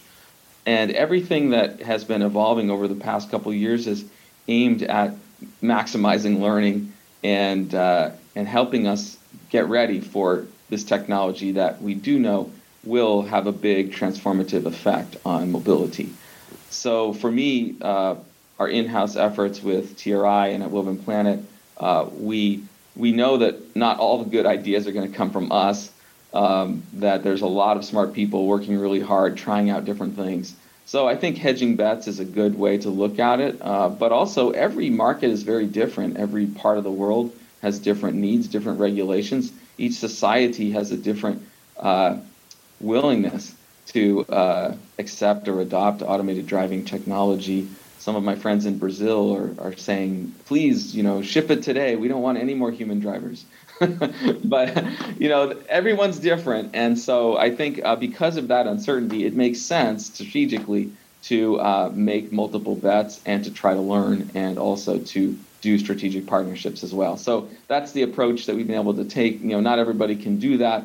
We're fortunate to have enough resources and capability to be able to do multiple engagements. But I do see at the end, I see a lot of this technology dramatically improving safety, which is one of the reasons why Toyota has been pretty consistent. There's been a lot of talk about driverless taxis, and that is definitely a very important use case. But fundamentally, the perception, the prediction, and the planning technology that goes into those systems can really, really enhance safety. It's just like automatic emergency braking has made such a positive impact on reducing rear-end collisions. Even if the driver is inattentive or fails to react, the system can help a lot. And so there's over 1 million people dying every year from traffic accidents. We know that this technology can make that number a lot smaller, but we need to invest in it and commercialize it, and we've got to learn. You mentioned earlier mapping as one of the areas you're looking at. Another of your recent acquisitions was Carmera, a really interesting startup doing crowdsourced maps. Do you see that technology from Carmera as something that might get integrated into Toyota sooner rather than later? Toyota sells across the various brands, 10 million vehicles a year globally. And that's, and most of those now, or at least a significant proportion of them are equipped with cameras. Do you see that technology being fairly quickly moved into Toyota vehicles in the near term to start helping build out maps and maybe building a competitor to something like Mobileye's RAM platform, their road experience management platform? Yeah, absolutely. And, we have had a lot of great progress. And, we worked with Carmera for the past 3 years. And Toyota had announced even back in 2016 and 17 our crowdsourced computer vision-based mapping synthesis technology for road surface imagery. So now it's really trying to commercialize that and bring that to scale. So absolutely, I think one of the annoying things about road surfaces and road geometry is that it changes all the time. Lane markings get repainted. There's construction, but you can crowdsource the maintenance of that map data, and that's really our value proposition at Woven Planet for our automated mapping platform. We can utilize probe imagery to repair and keep up to date and fresh all of the mapping data, and that is scalable with the volume and size of Toyota. And in fact, Woven Planet has always been thinking even beyond just Toyota. I mean, Toyota is a huge company, but they're still about 10% of the business. So, I think for Woven Planet, we really want to be a company that can change the whole industry. Do you see technologies like Carmera's mapping or even some of the AV technologies as something that Toyota would be potentially willing to license to other automakers to utilize in their vehicles? Yes, I think so. There's, all options are on the table. I do think that we have had a history of licensing our technology, whether it's our hybrid powertrains to other OEMs, because it's the right thing to do for our planet to reduce carbon emissions in a practical, scalable way. But I think, for this especially advanced safety technology and technology related to zero emissions, like open sourcing all of our 6,000 fuel cell patents and open sourcing much of the safety technology. These are things that are morally right, I think, for the company. Things that are really competitive that customers will differentiate. Toyota may hesitate, but I do think that if it's related to safety, reducing traffic, reducing pollution, those are definitely things that we want to basically be open about to help push the industry forward. We talked a lot about on the technology side, but what about the mobility services? Is that something that's also being developed within Woven City? Is that an area that you've got responsibility for? Yes, absolutely. The goal of Woven City is really to become a human-centered living laboratory that will explore three kinds of mobility and their intersection: the mobility of people, the mobility of goods, and the mobility of information, and how those intersect. And in some ways, this pandemic that we've been suffering through has accelerated that mission, because so many people have ordered things to be delivered, whether it's food or packages, and or explored virtual telecommuting, working from home, like we are talking today. I think this kind of technology that is at the intersection of how people live and work and communicate is really important for the cities of our future. And that's one thing we're trying to accelerate and learn at scale with the Woven City project. So services that provide those mobility, we're also looking at smart energy, sustainable energy. We're looking at smart agriculture. Food loss in Japan, and it's very similar in the other parts of the world, is over 50%. There's a lot of reasons for that. A mismatch between supply and demand, improper storage, just waste at the grocery store or at the restaurants. But Toyota has built up this Toyota production system of managing a supply chain with no waste and just in time. And so we think that some of the things that we learn about the supply chain for manufacturing cars may be able to help smart urban agriculture, so you can get fresh vegetables or herbs or ingredients just in time delivered to your home in exactly the quantity you need, instead of having to overbuy when you only need a little bit. And so we're looking at all of that. I'm also I think for technology development, we should never develop technology just for technology's sake. It should always be to support happy, healthy human life. And that's something that the president really believes in. He wants Toyota not to be just a car company, but to be a company that mass produces happiness. So I think it goes back to his great-grandfather, Sakichi Toyoda, looking at his mother weaving and how hard she was working and saying, I'd like to invent a machine to help her weave cloth. And that's actually the DNA of the name Woven. It's going back to that original philosophy of building technology to help people. And Toyota still makes most of the world's automated looms in Toyota Industries, but of course, in a very entrepreneurial move, Kiichiro Toyoda took the profits from the weaving business to start a car company. And I think President Akio Toyoda is taking that same playbook, saying, I've got profitable car business. Can I take the profits from that business and invest for the future? And that's what Woven Planet is. President Toyoda made a personal investment also in Woven Planet. And so there's a very strong commitment. And we have a lot of responsibility. We have a huge mountain to climb, but we've got Mount Fuji to inspire us. And we are moving forward. So just to be clear, is Woven City, is there actually a physical location where you're prototyping all of this that is called Woven City, or is that just the name of a project that's encompassing a number of other things? It's actually a place. It is about 0.7 square kilometers at the base of Mount Fuji in Shizuoka, Japan, at the former site of the Toyota Motor East Japan factory. And the history actually goes back to the great tsunami 10 years ago in 2011 that devastated the Tohoku region, led to almost 20,000 people losing their lives. But it wasn't just a personal disaster for the lives of so many families, but it was also an economic disaster because many businesses had closed, people had lost their jobs, people were no longer buying agriculture grown in that region because of fear over Fukushima.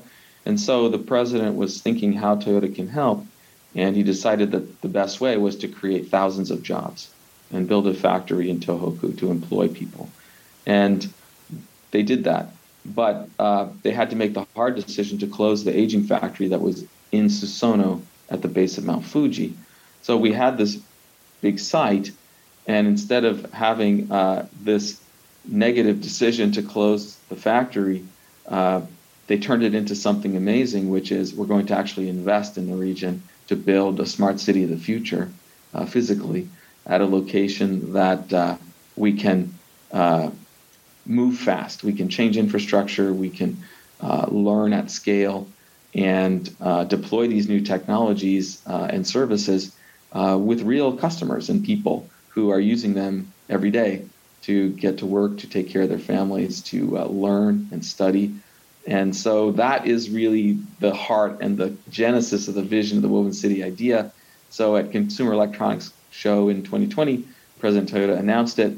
And then shortly thereafter, Woven Planet was, then TRID, was asked to run the Woven City management team and sort of help push this project forward with a lot of the agile philosophy that we've been utilizing at Woven Planet. Woven Planet is really a blend between the best of what a Silicon Valley software startup company adopts in terms of its working style and culture, and the Toyota production system, attention to detail, quality, and trying to really blend those things together.